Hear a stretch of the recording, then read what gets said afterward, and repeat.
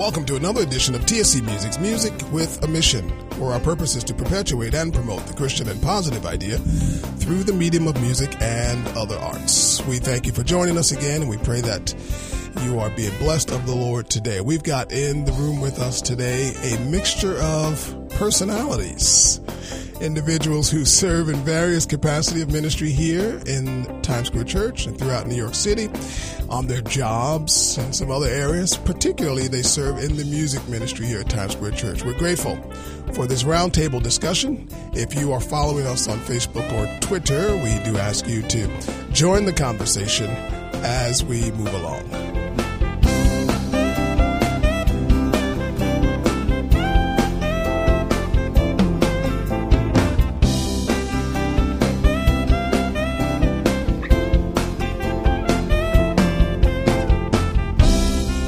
And we're back, and we thank you again for joining us here at TSC Music with a Mission. We've got in the studio today a plethora of personalities and talents and skills and people of God. And instead of me trying to introduce them all, I'm going to have you introduce yourselves. Give us your serial rank, social security numbers, credit card, etc. We're going to start to my immediate left. Hello, my name is Hetty Figueroa, and I've been here 17 years. I'm in the choir, and I also manage the music table. Hello, everyone. My name is Toby. I've been in the YPC for 9 years. Hello, my name is Gabrielle Kowalski. I've been here for about 5 years. I'm a high school leader. I'm in the YPC, and I'm in the drama ministry. Hello, my name is Ivory McDonald. I've been here for about 19 years in YPC and also one of the worship leaders here. Hi, my name is Hugh. I've only been here in the choir, actually, probably a little bit over a year. But I've been here at Times Square Church since 2005. Hi, my name is Patrick Wilson. I've been here maybe about 20 years, and I serve in the choir also. I'm Peggy Kim. I've been at Times Square Church for 20 years, and this will be my 17th year in the choir. Started out in YPC and then went over to APC. Hey, man, you guys sound so scared. Heart's beating a little fast. Thank you for coming. This group, we handpicked them. Well, actually, we randomly picked you, to be honest with you. There's so many people that we could have chosen and so many people to choose from, as you are aware, in the choirs and the music ministry here. But we wanted to get a good mixture of people from different backgrounds, different experiences, some who've been here a year, or a little less than a year, or a little over a year, Hugh, and some who have been here for as long as 20 years, Patrick, Peggy, 15. Hetty, 15 years. So you guys have been around this for a long time. You also love music. You don't just sing in the choirs, but you love music, and I assume you all have some kind of audio device, MP3 player, iPod or something. You've got a good mixture of material on your device that you listen to. Hugh, you've been here for a year, just a little over a year. You're in the choir, but you have a music background prior to this. Is that right? That's correct. So I've actually only been singing in the choir for about a year, but long time ago, when I was in Jamaica, actually, I was in worship. I was a worship leader. And I was in my teenage years and coming up all through that time. So I guess you look like you're 31, 32. What do you mean long time ago? Well, thank you for being so generous. I'm actually a little bit closer to the 40 than I actually look. Okay. But thank God for that, actually. So yes, I do have a music background from a very long time ago. Good. And you're from Jamaica? Yes, sir. Now we got Yeah. We've got. Jamaica, We've got three from Jamaica. Well, you're not from Jamaica. You're a heritage. Close enough. That's so Jamaica's in the house. Yeah? That's right. Yeah. So now obviously worship in Jamaica is very different. I've been there, and it's quite different from what we do here in the States, and certainly different from what we do here in Times Square. Tell me a little bit about what you remember, though, in your worship environment in Jamaica. Well, it is actually a combination of what we've experienced here. Actually, maybe the best experience is sometimes we sing that song. I guess it's the Caribbean medley. Mm-hmm. I've got my mind made up. Right. That actually is a good representation Okay. of worship in Jamaica. All right. That actually, it starts there sometimes, and then it explodes into something much more majestic. It has a lot of our reggae music background, a heavy bass line, as I'm sure Patrick can probably attest to. And it actually is very, very, very energetic, very involved. People get very involved. Some people equate it to a kind of Pentecostal experience. So it runs the whole gamut as well. Awesome. Patrick, you are 39, 40, you look like... A few times. You've been here 20 years. Yeah. And you've been in the choir that whole time, is that right? Not the whole time. Maybe I was in the choir for 4 of those years. Okay. Yeah. For 4 of the 20 years? For the 20 years, yeah. I've been in the choir since, maybe about 17 years or so. Okay. Yeah. And when you came here, did you come straight from Jamaica? Yes. Yeah. I did. So you came right from a culture of worship Yes. to something completely different. What was that like? My experience in worship there in Jamaica was a little different from Hugh's, actually, because when I came here, I came from a more staid background. People were a little bit more reserved. So when I came into the Times Square Church worship environment, I felt like the guy at the on-ramp who couldn't quite get his old Ford up to speed, and the traffic was moving by at 90 or 95, and I just couldn't seem to access it, But after a while, at that time, people were playing tambourines and doing all kinds of things. But eventually, I got into it, and now I'm really enjoying it. Now, what part of Jamaica are you from? I'm from a part of Jamaica called Mandeville. It's in the interior. It's different from Hugh. He's a city boy, I'm a country boy. So, there's a little bit of... Thus the difference in the experience. Yes, That's what I was trying to get at. How far apart were you that made the experience so different? Because I'm thinking, in Jamaica, there's one culture. Most people probably think this way. There's one culture, that's that reggae thing happening, and it's culture-wide. Is that right? But I think actually maybe the major difference was because where I grew up in Kingston, which is actually the capital, I also grew up in a big church in Kingston, kind of like Times Square Church here. Right. Actually, I believe the church that I went to was probably one of the biggest in Kingston.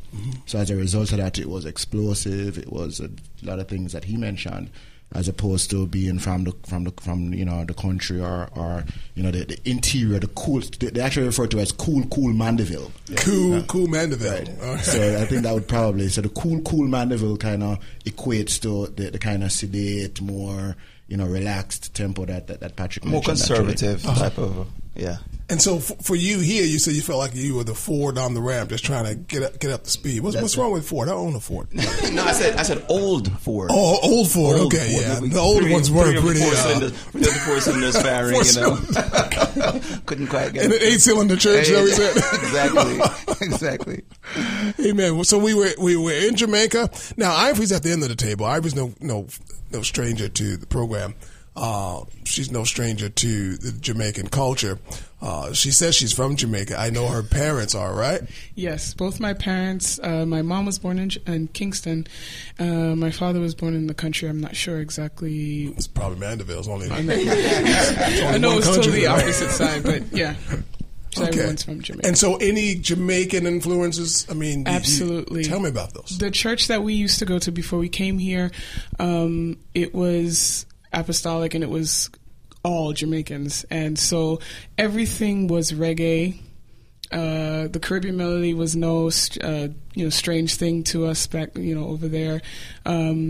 So yeah, everything was reggae. It was always like what you said, very similar to how you was. It was very explosive.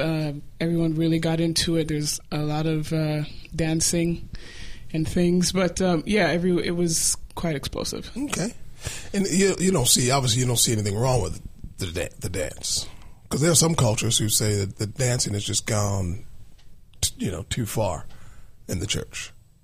Well, there were some things that I saw that was definitely too far. Yeah.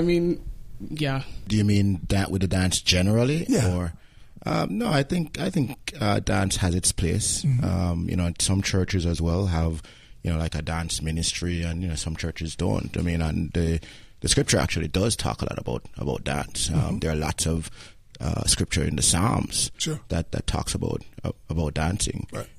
David himself, when he was bringing back the ark, into Jerusalem, was accompanied with lots of dancing. So I mean, obviously, if it's referenced so often in the context of worship and praise, then obviously there has to be an element that it's okay. Right. But the dance, as with lots of other things, and the very music that we're here talking about, the if not in the right context, that also can be twisted. Sure. Music, if not sung in the right context, can also be twisted, and similarly with the dance. Right. Let's stay there and let's get everybody in the discussion. And if you're following us again on Facebook, Twitter, you can jump in as well. There are ministries that do what we call liturgical dance. It's an interpretive dance. Now, for any of you in the room, you've probably seen it. If you haven't seen it, you've heard of it. Does dance minister to you? Eddie? Yes, I've seen Shekinah Glory. They have a beautiful dance ministry, and it's very beautiful. Explain to people what Shekinah Glory is, because people are like, Shekinah Glory is the name of a ministry in Chicago, right. And their church has a beautiful dance ministry, and their praise and worship, and it's done very to the glory of God. Tasteful, and it really does minister to you if it's done in the spirit. Right. Anybody else?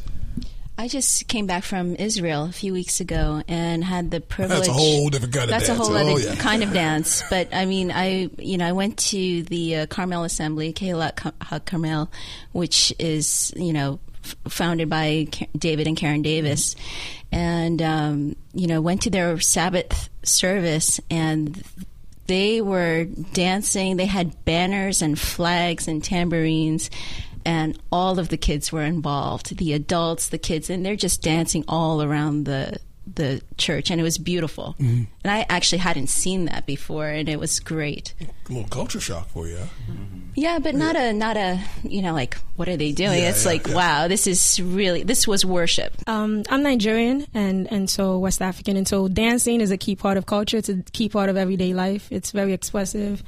If you can't sing, you can dance. It's just something in your blood. I have young nieces and nephews, and each of them know how to dance. Each of them know how to move in some way, shape, or form. So dancing is definitely an expressive form, in worship that comes as a part of you when you're African. It's like that beat is just in your body. Yeah. People often use that scripture, that psalm, when the Spirit of the Lord, the song, when the Spirit of the Lord comes upon my heart, I dance like David danced. That's a song, but then there's a scripture that's associated with. What do you think it means, though, by when the Spirit of the Lord comes upon my heart, I dance? And why not just dance because you feel like dancing? I know for myself, I was never really, when it came to a church service, even though I was brought up in a background where everyone got into worship and everyone was dancing, I was more reserved. And I think for me, I didn't start getting freed up or loose, for lack of a better term, until God did something in my heart that was significant and profound, that totally changed my life. And so now when I'm in worship, there are times where I will feel the presence of God just so strong. And you get in that space where singing is not enough and lifting your hands is not enough. You have to do something. And so to me, that's what that scripture means to me, because I've experienced that. Because I don't normally dance. I'm not just going to stand up and serve and start dancing out of nowhere. It has to be, for me, it has to be the Lord. So yeah. I've recently come to realize, I think in the past year, that worship is so much more than a song. And I think it's really easy, especially being a part of a music ministry, maybe being in a band, playing an instrument, being able to sing or attempt to sing, whatever one it might be. But we tend to want to just confine worship to that. And I think that the Lord has designed us all so innately and so uniquely, and that He has put in us so many different ways to really worship him, and that there's so many ways to do that. And I think dance is one of those things. I never thought that before until my roommate introduced me to dancing, but dancing for the Lord. And I was very kind of almost against it in a way, because I hadn't had experienced it before. So I was very cynical towards it. And the first time I saw her dance to a worship song that I knew very well, at the end of it, I was bawling, crying. And I realized that God had moved on my heart. And sometimes there are things that don't even require words. And I think dance is one of those things. And so I think when the Lord wants us to worship, it could be in many different facets, and it doesn't have to be that way for everybody, because everybody's individual. But I think that is one of the ways that he does move, and he wants us to be free, obviously under control, but free with those things. Well, you said something, because I was going to ask this in a moment. You said some things don't even require words. Now, what if it was a song that was being danced to that you didn't know? There was no lyrical content. There was no message, but it was a beautiful dance. What separates that? What makes that not classical dance or jazz dance or some other form of dance? Again, if the music has no lyrical content, there's no message that you can identify with, are you able to look at dance and then still be ministered to? Absolutely. Yes. Okay. Yes, because there was a Supreme Judge that was asked one time how to define pornography, and he said he was really stumped for words. He said, "I'll know it when I see it." And similarly, I think that dance, when there's just music, and even if it's from a culture that I'm not familiar with, and there's no lyrical content to express anything that I could recognize. I'll recognize when I see the movements, when I see the moves themselves, I'll know whether or not this is just something that is purely sensual, this is something that is just arising from the human heart, or whether or not it's something that it's expressive toward God. I've seen footage of people from Burundi and so on dancing and singing. And I've also seen footage of people who are into other kinds of spiritism and so on. Mm-hmm. And you can tell the difference. Oh, absolutely. Yes, you actually can tell the difference, even though you don't understand a word of what they're saying, and even though the tempos are different than what you're accustomed to, you can still recognize when there's worship. Yeah, and I think about people who are deaf. They can't hear a word that any of us are singing, but they can at least see through expression the joy. I think you can definitely sense there's a purity in the worship or what's being expressed, even without the words. Yeah. And when we were in Nigeria more than 10 years ago now, there was a group of us ministering on a campus outside, and we had no deaf ministry translators there.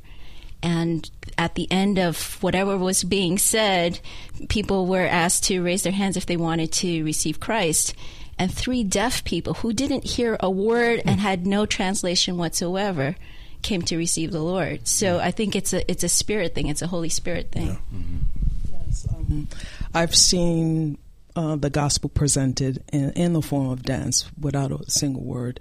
It's just the expression. It's the beauty of the gospel being expressed in that art form. Amen. If you are following us on Twitter or Facebook, we want you to join this conversation. What is your opinion about interpretive dance in the body of Christ? We'll be right back. God is incredible. God is with you. God is aware of your struggle. God is ready to forgive. God is powerful. God is your friend. God is a good listener. God is for you. God is willing to help. God is and always will be. God is able to protect. God good. is power to change. God is a provider. God is Jesus. God is here. God is the one who loves you. God is merciful. God is the husband to the widow. God is the one with your God answer. is there when no one else is. TSC Music Radio, where God is. This is Carter Conlon from Times Square Church in New York City. In the Old Testament, Proverbs chapter 24, verse 11 and 12 say these words: If you forbear to deliver them that are drawn unto death, and those that are ready to be slain, if you say in your heart, Behold, we knew it not, does not he that ponders the heart consider it? The end of this verse talks about a price to be paid when we know that we are called to cry out for those that don't have a voice to cry for themselves, and yet we hold back from doing it. We're living at a time in our society today, in our city in New York, when things could quite quickly get out of hand. You and I are called to pray. This is an hour to be in the house of God. It's an hour to be in the personal prayer time, calling out to the one who's able to answer the deepest cries of the human heart. Of all times, now is the time to pray. To find a prayer meeting in your area, visit nycprayer.org.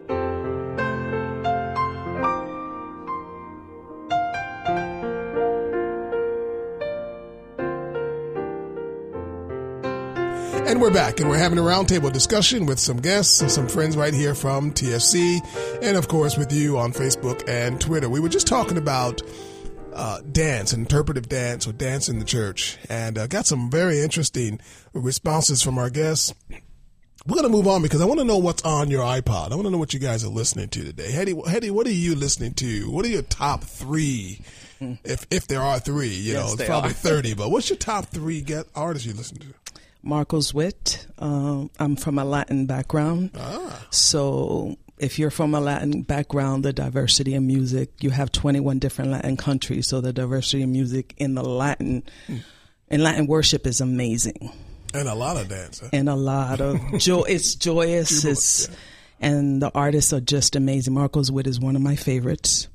He's a pastor, also awesome worship leader. And he sings in English, Spanish, but his Spanish music is just so simple but beautiful unto the Lord. He's one of them. Richard Smallwoods is one of my old-time favorites. Mm-hmm. He's classic. Andre Crouch, of course, he's one of my old-time favorites. And I love Jewish music. I grew up listening to a diversity of music. Christian radio impacted me in my early years as a teen. 570 was one of them, and WWDJ. And George Flores, the music was more diverse than it is now. Very, it's very much controlled now. It's pigeonhole control. So we got a variety of different Christian artists back in the 70s when I grew up. So I love country. No. Yes, I do. Yeah. I love country worship. Bill Gator's one of my old-time favorites. I'm just surprised. I mean, I just love it. And that's what I listen to. You got a lot of stuff. So is all this stuff on your media player? I mean, you got to get I have material. In my media player, I listen to Pandora, so I get a diversity of, and I could listen to it as I work, so that's a blessing. And that's Jewish music I love. I love Jewish music. I love Karen's songs. I love Marty Goetz is one of my, I think he's one of the most awesome psalmists of our times. I mean, he could literally take, if you never listen to My Defense, he can literally take the word of God and just put it into music, word for word. Amazing artists. And I just love the diversity in the worship of God. It doesn't matter what language, what tongue. Even when I went to the Philippines, I didn't understand a word, but just the purity of worship when believers get together in any language to worship God is awesome. Toby. I listen to a very wide range of music. I can't even pick a top three, but if I had to, this is going to be surprising, but I really like the Five Blind Boys of Alabama. They know how to sing. Some harmony. Yes, I love the Five Blind Boys. I love that. Simon Cooke and the Soul Stirrers. I really love that. Mahalia Jackson. So old. I know. I get that. I get that a lot. I really do love Israel Houghton lately. And then there's a band called Jesus Culture. So those are three very diverse, but I love that kind of music. And I mean. Wait, now you got to know for our guest, Toby is if you don't mind, how old are you? I'm 23. 23. And the 5 Blind Boys have been singing before you even born. Yes. You know, and my Jimmy, goodness. Jimmy Carter can, yeah. Yes. Not the president. No, not the former president. For those who don't know. That's awesome. Gabby. Yeah, there's a whole lot, a really wide mix in my my phone here as well. It's hard to pick. It depends on really my mood and the day and the circumstances. But on any given day, at least once, I'll typically listen to something of these artists while driving in my car. Israel New Breed, definitely. He just takes me right in every single time, and it's just a blessing.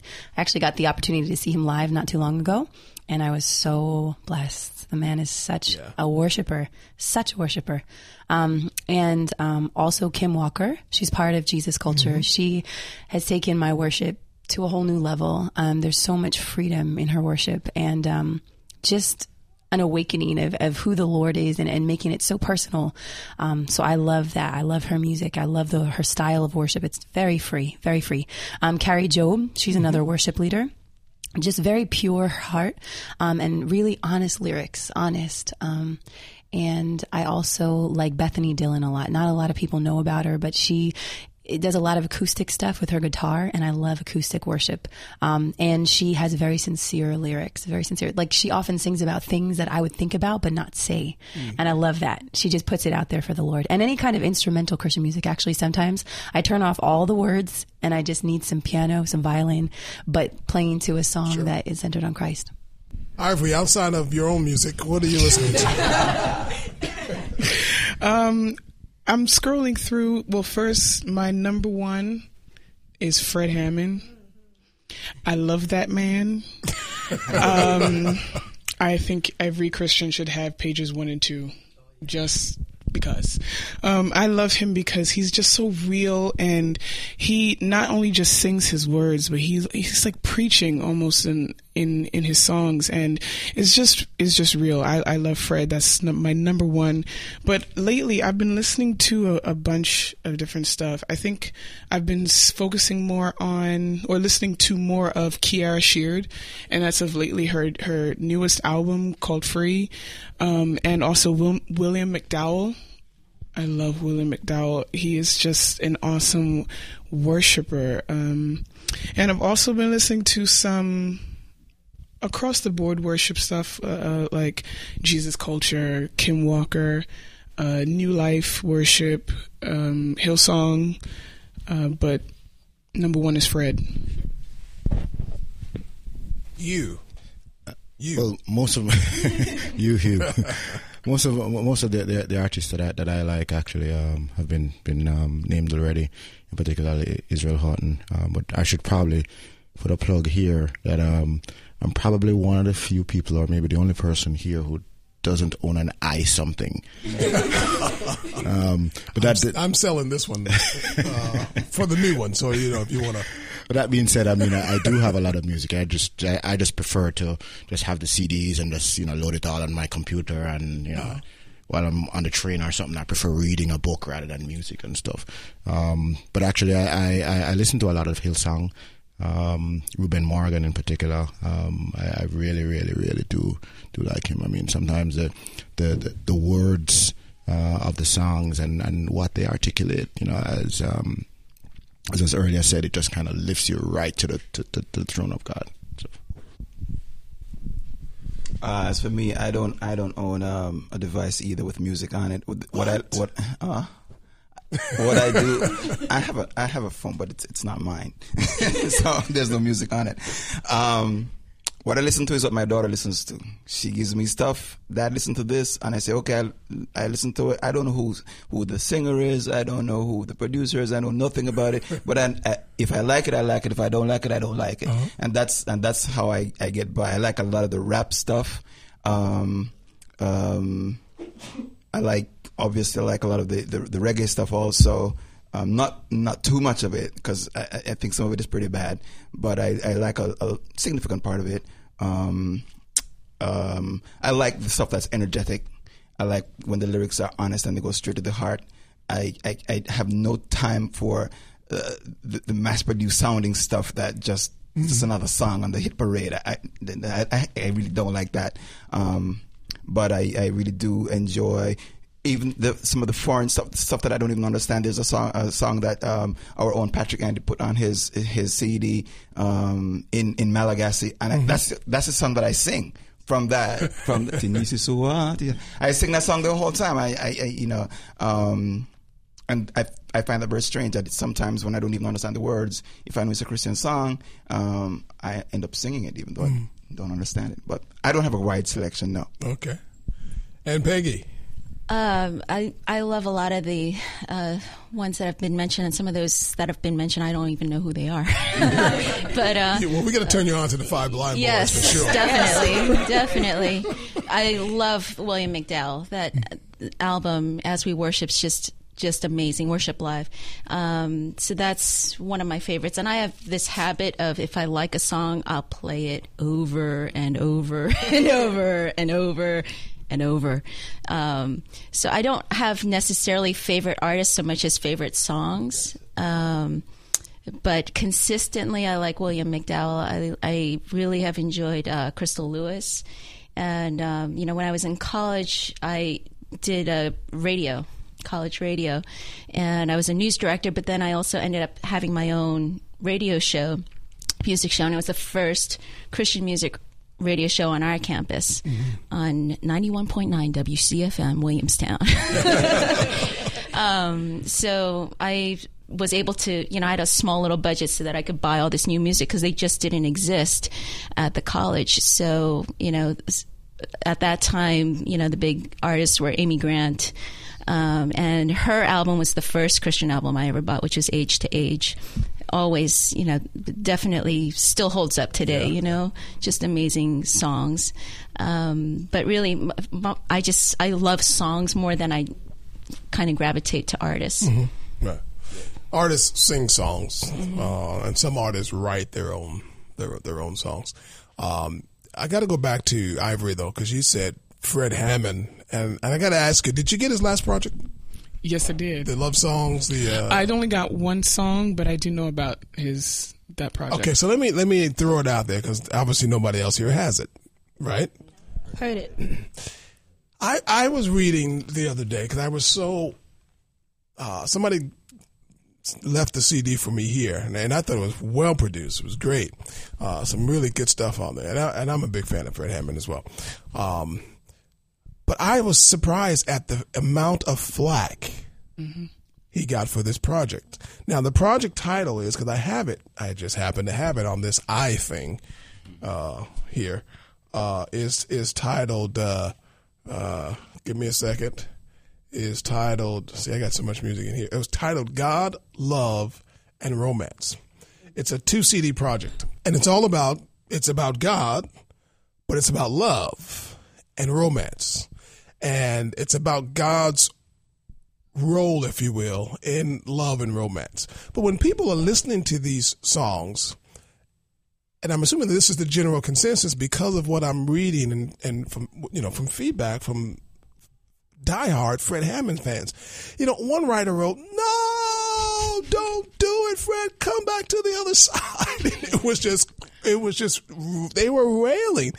Because he's singing about these issues. He's singing about love. He's singing about coming home to you. And it's not coming home to God, coming home to Jesus. It's coming home to you. Is this person. What's your opinion on that? I did read a few of those. My dad sent me a link of some guy who was just totally bashing Fred for this. I watched a video that Fred did, and he was talking about this album, and he was talking about why he did it. And he said, as we as Christians, why can't we write love songs? Shouldn't we be writing love songs if we know the true love that there is? There's only the love, God's love is the perfect love. So why can't we as Christians write these things? And he also said, I'm a human being, and I know what it is to love someone, to love your wife.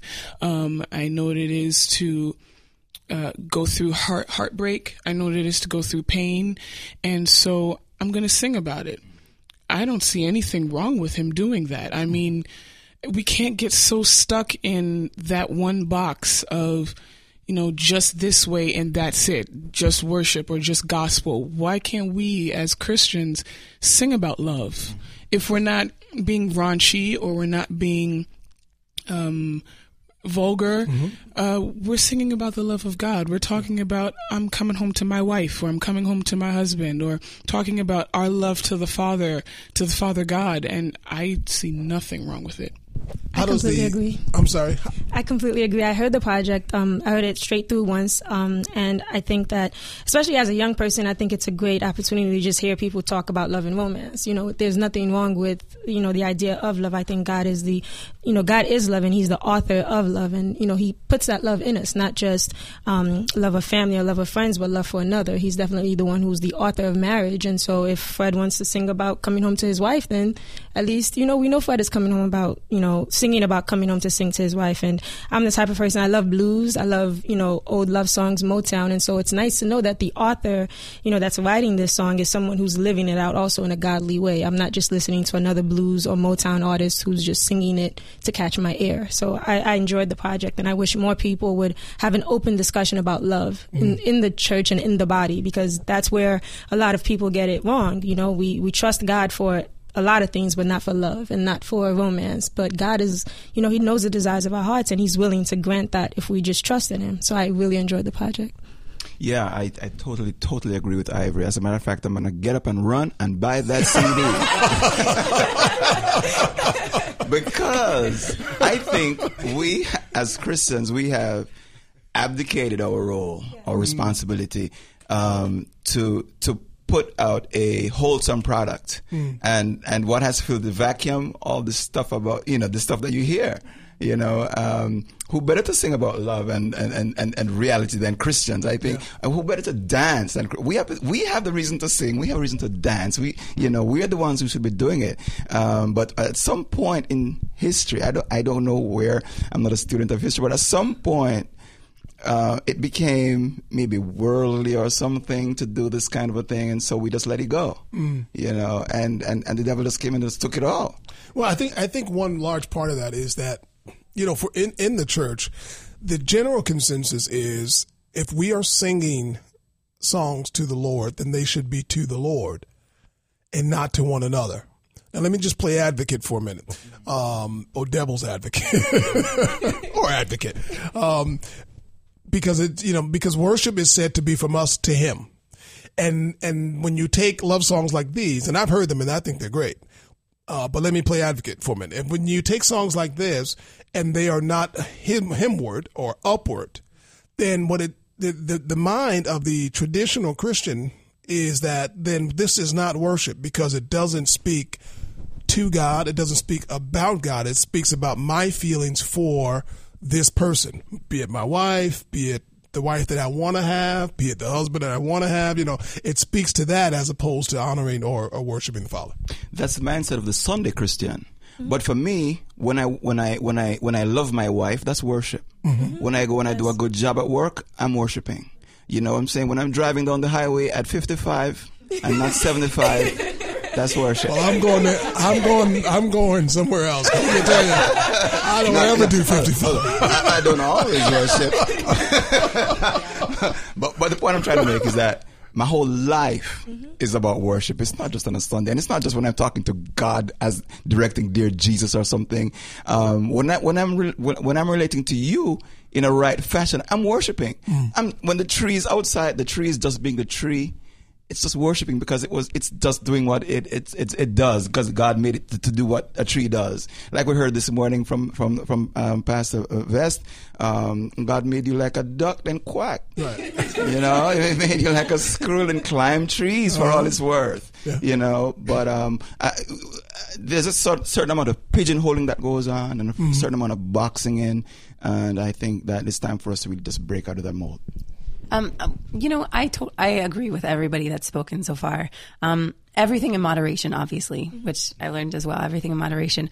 But you know what? For me, it's super exciting. It's really exciting so that I don't have to be tempted to turn towards the people that I used to listen to that didn't have as clean lyrics. So to be able to have an outlet to somebody that I know sings really substantial, godly music, and then they're singing these really clean love songs, it inspires me and it brings hope for my future. And it's also just exciting to know that I can listen to that and not have to feel guilty and not have to feel like I turned on the wrong thing. I know a lot of people do it, actually. 2 leaders in Hillsong have done it. There's a lot of Christian artists that have done that, and I respect them for that. In moderation, which leads me to my next question. When we come right back, we're going to move forward. This is Music with a Mission.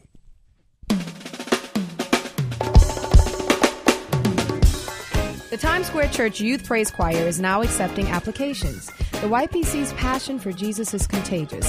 Up for anything and everything, the Praise Choir is eager to show others the love of God. And singing is only the beginning. If you're between the ages of 14 and 30 and would like to be a part of the YPC, go to tscnyc.org and click Get Involved to apply.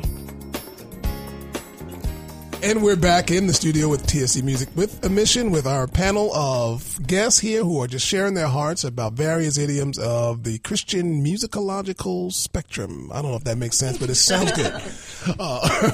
When we left for break, Gabby, you were just talking about, you said something, everything in moderation. For the believer who runs after Jesus, who pursues him, who lives for him, is it okay for Christians to listen? Because Toby, you said something earlier that you listen to blues and several other genres of music. Is it okay for the Christian to listen to non-Christian music?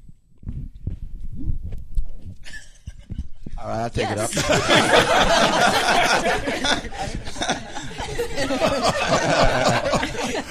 Just for the listening audience, everybody grabbed their mics, but nobody said anything.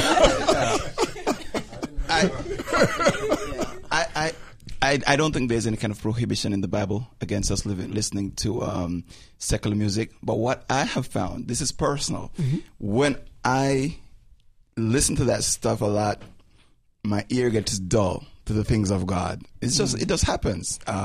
My spirit there's something there that's tainted, and when I come to the fellowship of the believer, to the common worship, something is wrong. Something is amiss. You know what I mean? So I don't try to do that a lot. And lately, the Lord has been some of the stuff that I've been listening to. Let me just be honest with you here. At one point, the Lord convicted me about all this secular stuff I was listening to, and I threw them all out except for one Marley album. I kept that thing safely hidden away. I didn't want to get rid of it. And but recently, the Lord pointed out to me, look, the lyrics of some of those songs, I never paid much attention to the lyrics.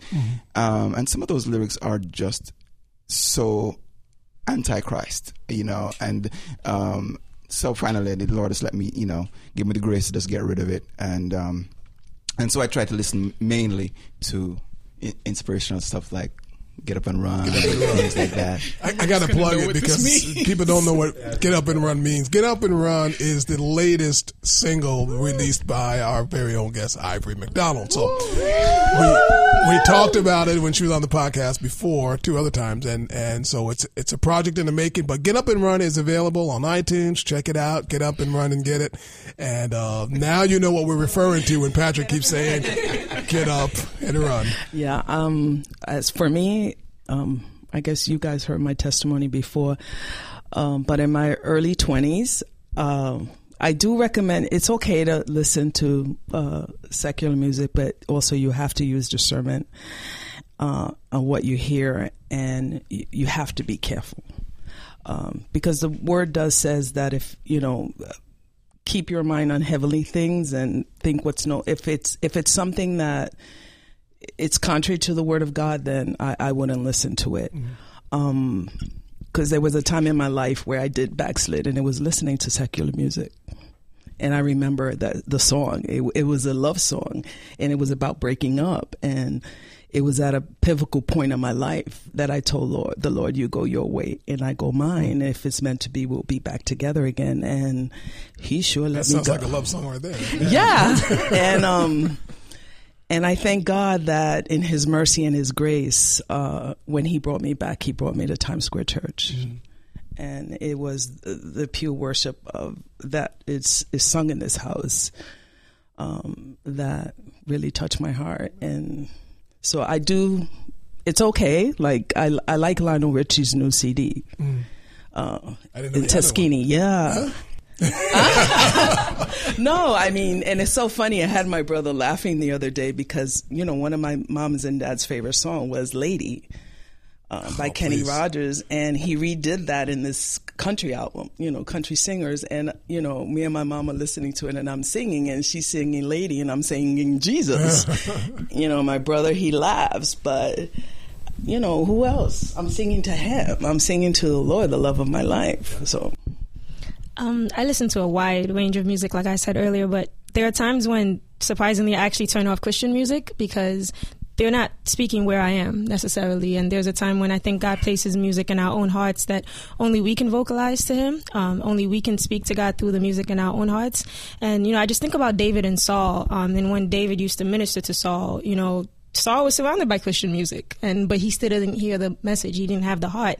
And I think sometimes there are a lot of Sauls who listen to Christian music but don't give their hearts to God. And just like we sometimes have to have discernment about how much secular music we listen to, we sometimes have to go to God and say, do I only enter your presence when I hear Christian music? Or am I able to enter your presence with my own worship song, with my own, desire to worship you? Am I able to just tailor music to worship you in my own way, so I don't feel like just because I can't get up in one like Ivory, I can still, I can still worship you, God. You can waddle like a duck, though. I can waddle like a duck, or I can, dance like an African that I am. I love music. I do. I think that, some people just don't, but I know that God gives us that heart to know, turn off your iPod, turn off the worship music and worship me. Yeah. Give me your heart. And there's a time and a place for everything. There's a time for me to listen to my 5 Blind Boys of Alabama. There's a time for, the Sam Cookes and the Motowns and the blues and the jazz. But there's also just a time for silence and just worship God. So it depends. Yeah. I mean, I listen to a lot of stuff. I don't listen to non-Christian music as much as I used to. I was a really big contemporary jazz listener. No lyrics, because I liked the idea of making the song my own. I liked being able to implement my own lyrics and make that song say what I wanted it to say. It was a safe place for me. But growing up, I listened to so much stuff, it's scary. When you say you listen to country, I mean, I was listening to, let me tell you, Barbara Mandrell, the Oak Ridge Boys, Alabama, and the list goes on. I mean, these were like major country artists, and I listened to all of their stuff. My brother and I used to fight. Oh, he used to call me country boy. I used to listen to it because I was a music lover. I didn't have the capacity really to embrace all of the messages. I wasn't really concerned. I loved the fact that they were using instruments that I had never seen or heard before. And so I was a real music buff in that I loved to listen to different styles of music. I mean, it was so bad that I started learning commercial music, like television commercials and sitcom theme songs. And I learned the Flintstones. I learned the Jetsons. I learned, you name it. I learned, Good Times. I was just really into the music side of things. But let me ask you this, because what I found out that there were some secular styles that I would listen to from time to time. Haven't we underestimated the power of music, though? Absolutely. When we say it's okay to listen to everything, haven't we underestimated the power of it? Think about it. You don't go into a supermarket when there's no music playing. You don't go to a dentist. I took an MRI the other day and they gave me my own headphones and a Walkman, and so nowhere do we go is there not music playing, because it does play on the subconscious. There's not a commercial, television commercial that doesn't have some kind of jingle or something in it. Haven't we underestimated the power of it? Absolutely. There is a spirit behind music. I mean, to me, I think music is one of the most powerful ways that the enemy can get this generation. I know for me, I can't have secular stuff on my iPad or my iPod. I can't have it on there because I'm not, okay, confession. There's a particular song that Beyonce did, which is called Love on Top. And for some reason, the beat to that song is just bad good. And I I just like the song. Now, the words are not bad, but I realize I can't have that on my iPad. I can't listen to it all the time. I can't, because when you wake up the next morning and that song is just playing, there's a problem. And so I actually had it on there and I just took it off. I can't. There is such a spirit behind music, and it can get you, and you don't even realize it. Yeah. You don't even realize it's so subtle. And I think that's one of the things that's driving this generation so downhill. When I listen to some of the rap songs, and I don't listen to rap, but you go into stores and you hear the words, and sometimes you just stop and you listen to it, and it's so disgusting, just so raunchy, and just so vulgar, and these are the things that these kids, even young kids, are listening to, and this is what they grow up to, and this is what they think is life. And so we definitely underestimate it. I think the truth of the matter is there's a lot of power in words, and just in the same way, in the same regard that we think of worship music, and I know so many times, like you've said it, Greg, and other worship leaders, like, think about what you're saying, really think about what you're saying, and what you're speaking out loud, what words are going on in your mind, and what you're saying to the Lord. And in the same way, like if we're listening to something, like I actually like a lot of country music. I really used to like John Mayer a lot. He really relaxed me, and I love Whitney Houston, like absolutely love her. And like I was actually just listening to one of her songs not too long ago, and same thing as Ivory said, like I kind of had that in my head all day, and the next day I woke up and listened to it, and I didn't feel guilty, but I was just like, you know what, I'm going to put this down, and I'm going to choose to listen to something other than that, just because the word says, keep your mind stayed upon me, keep your mind and your heart stayed upon me. And it's a choice. I don't think God is going to condemn us, but I know as for me, like I want the Lord to do whatever he wants to do in my life. And if listening to Whitney Houston 24/7 is going to limit that, if I'm going to have her words in my mind and I'm going to be speaking those words into my mind over and over and over, rather than speaking words that edify him or make me think about him and settle in my heart, then I choose Christ. It's really simple. Like I choose Christ. Good choice. Yeah. Yeah. We'll be right back.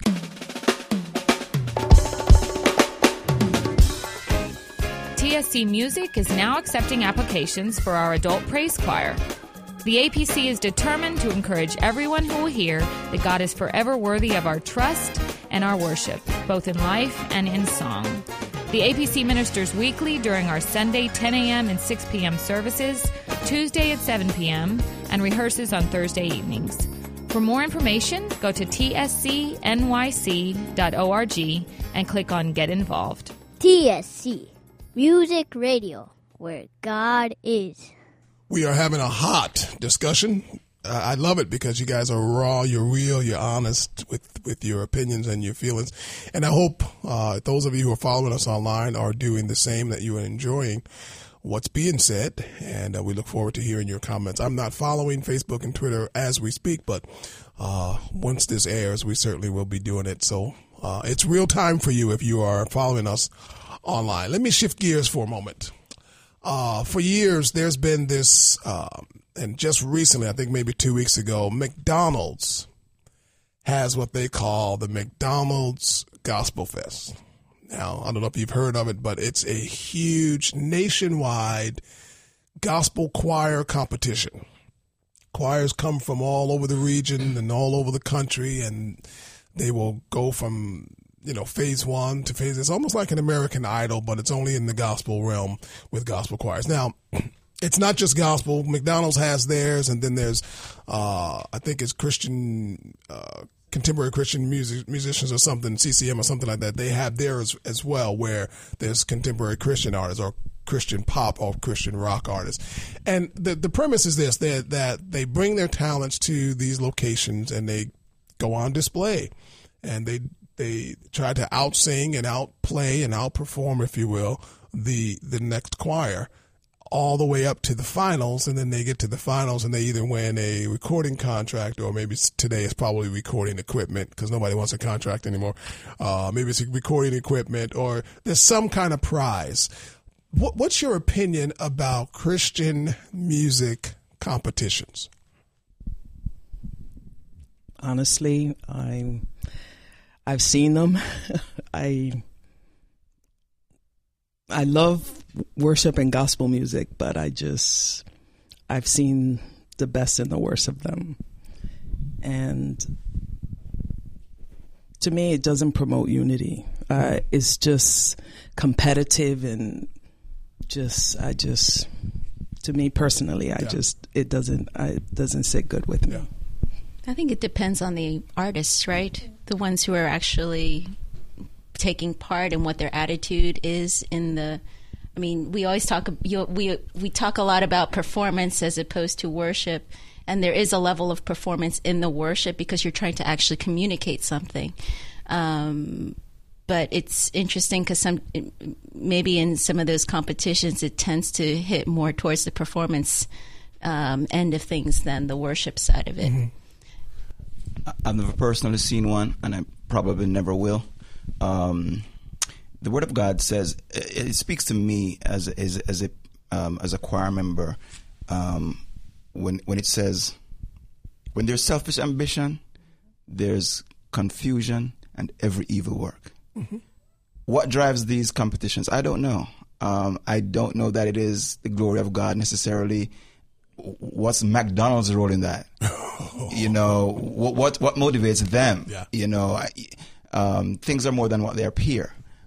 So I shy away from stuff like that. I don't even really go to concerts because I really don't know what's going on, so I just stay away. But as I said, when there's selfish ambition, when there's personal promotion, there's confusion and every evil work. Yeah. So, well, you hit on something, and I'm going to come back to it in a minute. I think everything has its place, but I think as with most other things in Christianity, it starts out with good intentions, but then it ultimately gets distorted and you lose the very essence of what it was meant to be. Mm-hmm. So I think a lot of those competitions were probably started initially to foster unity and togetherness in terms of giving an opportunity for people from different regions to come together. But then in the process of it, I think there's the real danger of losing what's the very essence of your ministry. As Peggy mentioned, performance versus ministering, and that's always a fine line that different people have different views on and can always get distorted. And I think ultimately, the real test is what we're doing for the glory of God or not, or is it something else? Right. Can I throw in a monkey wrench here? Because I honestly don't know how I feel about these competitions. There's one competition that I used to watch called Sunday Best on BET, and it's basically each person, they go up to the judges, which I think is Mary or Yolanda Adams and Donnie McKirkland, and they compete. They're basically competing against each other, but at the same time, it doesn't really seem like they're competing. Like how it seems like with American Idol, like I'm gonna beat you. But with Sunday Best, it just kind of seems like each person is just putting out their best, and I feel like I hear everything that you guys are saying, and I agree with you, but I feel like there's also maybe a good side, and I'm putting quotations here because I'm not quite sure, but I saw an episode where, for instance, there was this one guy, he got a chance to be on the show, which was the final round, where it was 10 people that are competing against each other, and he's singing a worship song, and he the last line was something like, let's praise God or let's give him glory or something like that. And then the song ended and he took a bow. And Donnie McKirkland, he totally ripped into this, to me, it seemed like, because he called him on it and he said, you just said, let's praise God. Oops, sorry. Let's just praise God. Let's give him glory. And then you took a bow. He said, well, what are you doing this for?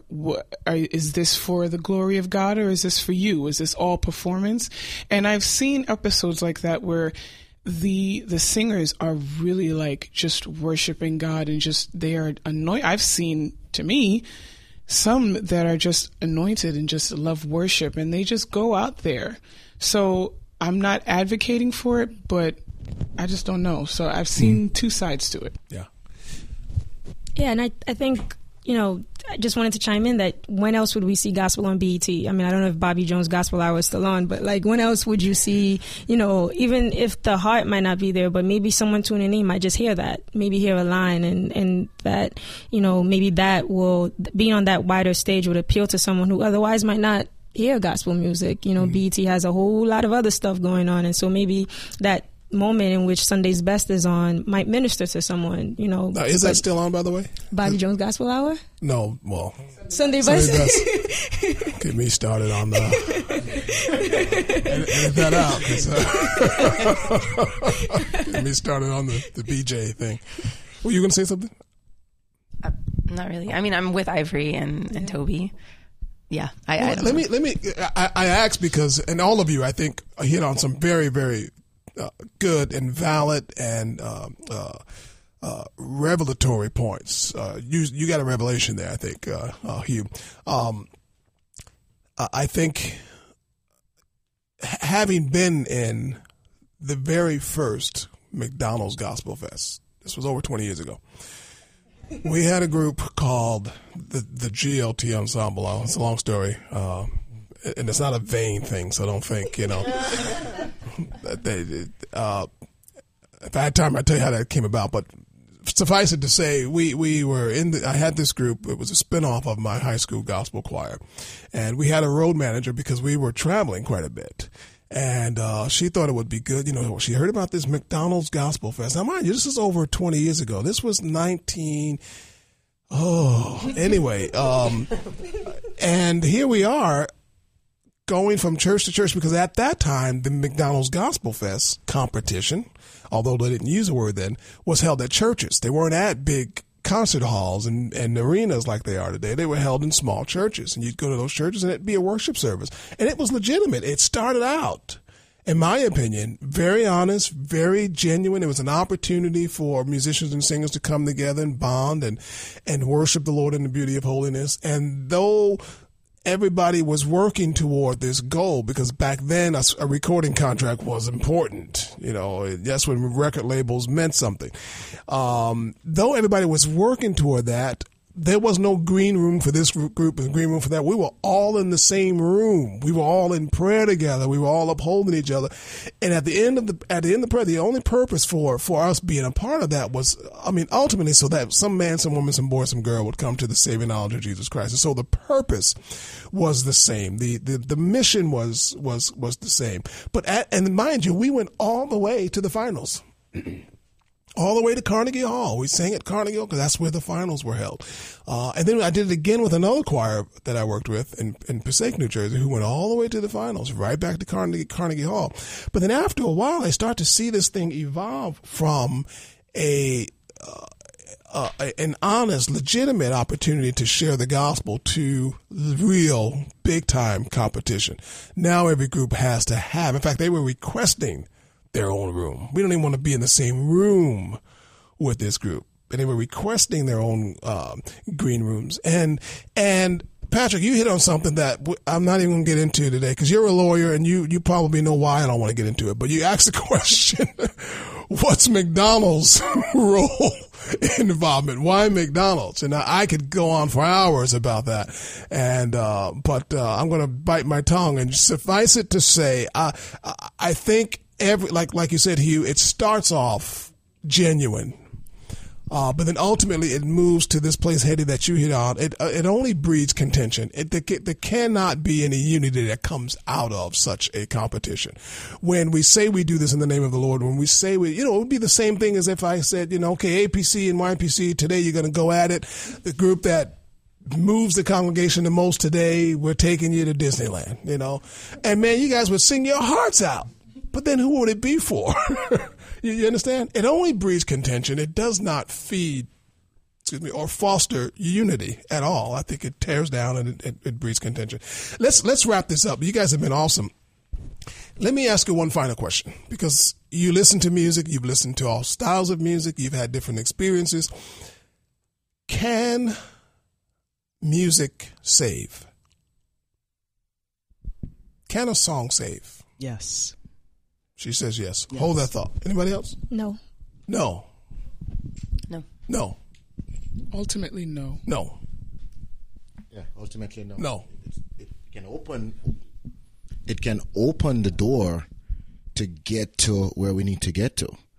But, can you be... You said it actually a few weeks ago. I said it. When you were sharing one. I was checking to see if anybody was listening. That's what it was. We're not getting to heaven on a song. Yeah. But it can open the door. Sure.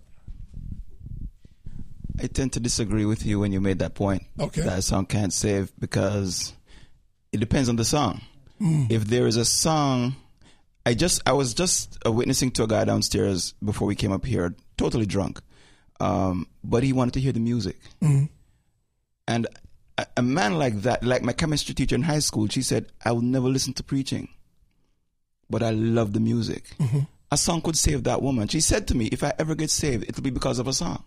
So if there's a song... Did she get saved yet? I don't know what happened to her after I left high school. Because I got to go back to the ultimately... But if the song has a clear message of the gospel, why not? Why can't it save you? Okay, it's a message that saves. It's not right. Right. It's a preaching in the song. So okay, I would agree with that. I mean, I think the music definitely ushers in the Holy Spirit. It's the Holy Spirit's Jesus Christ that saves, but the Lord uses all different kinds of ways to do that, and probably ways that we can't even imagine right now. But yeah, absolutely. I think music is definitely a part of that. Okay. I think, and this is more than just my opinion, I think ultimately, Hugh, songs open a way. They open the gate. They lead people to the saving knowledge of Jesus Christ. Because there's something about, now this is why I said earlier, have we undervalued the power of music? Generally, when people say they love the music, they would still love the music if we took the message out. They love the music. They love what the music does for them. Ivory said, this song is not so bad, but it's got a beat that's just bad. I mean, it's a good bad, but it's bad. You follow me? Because it does something to us. I don't know, and psychologists and musicologists have tried to explain it, they can't. So what they've decided to do is put it in the clinic, and now they use it for therapy, it's music therapy, and all this other stuff. But the reality is it's I think that's why it proves the fact that music is definitely something birthed in us by God himself. God gave this to us. And that's why he wants it back. He gave it to us. He loaned it to us. And he said, this is your vehicle to communicate to me, outside of prayer and outside of, the word. This is your way of communicating to me. But every song has to be laced and lined with the gospel of truth. It's got to have the gospel message, which then makes it the preaching through song. But the scripture says that it pleased God that men would be saved by the preaching of the gospel. Now, you might say, well, we're preaching through song. And I can agree to that as well. But there's something about somebody standing flat-foot and giving an altar call. I could, even if the song has the message, if somebody stood there and repeated the lyrics without any music, it's going to have a different effect. Think about it. It's going to have a different effect. There's something about removing that element that speaks to this nature that spoken word can do that music can't do. That's just my honest opinion. If you are following us on Facebook and Twitter, we want to know what you think. Can songs save? Because I don't believe songs save. I believe songs lead us to salvation. It lead us to hearing, the preached gospel of Jesus Christ, and then ultimately takes us to a place where we are changed, delivered, set free, and better people. Amen. You guys have been awesome. Amen.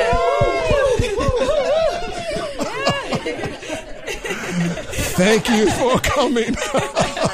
Amen. Thank you for sharing your hearts. We're so glad. And again, if you're following us on Facebook and Twitter, I keep saying it, but I got to say it again because this is an open conversation. We want you to join in. Send us your feedback. Let us know what you're thinking, what your thoughts are, and we want to be able to follow up with you at a later time. Thank you, Peggy. Thank you, Patrick, Hugh, Ivory, Gabby, Toby, Hetty, thank you so much. All these E's on the end of your names. Thank you so much for being with us.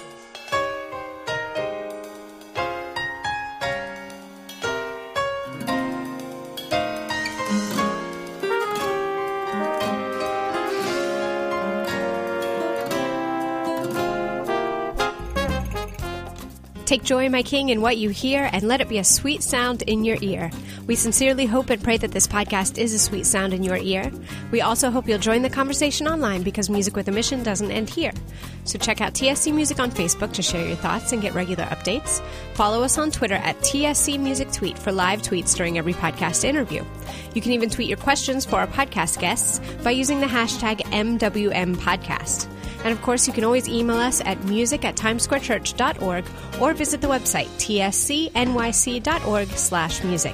Portions of music in this podcast provided by TSC Music, produced by the director of TSC Music, Greg Thomas, mixed and engineered by Harry Vaughn, and I'm the project manager, Jesse Carrasco.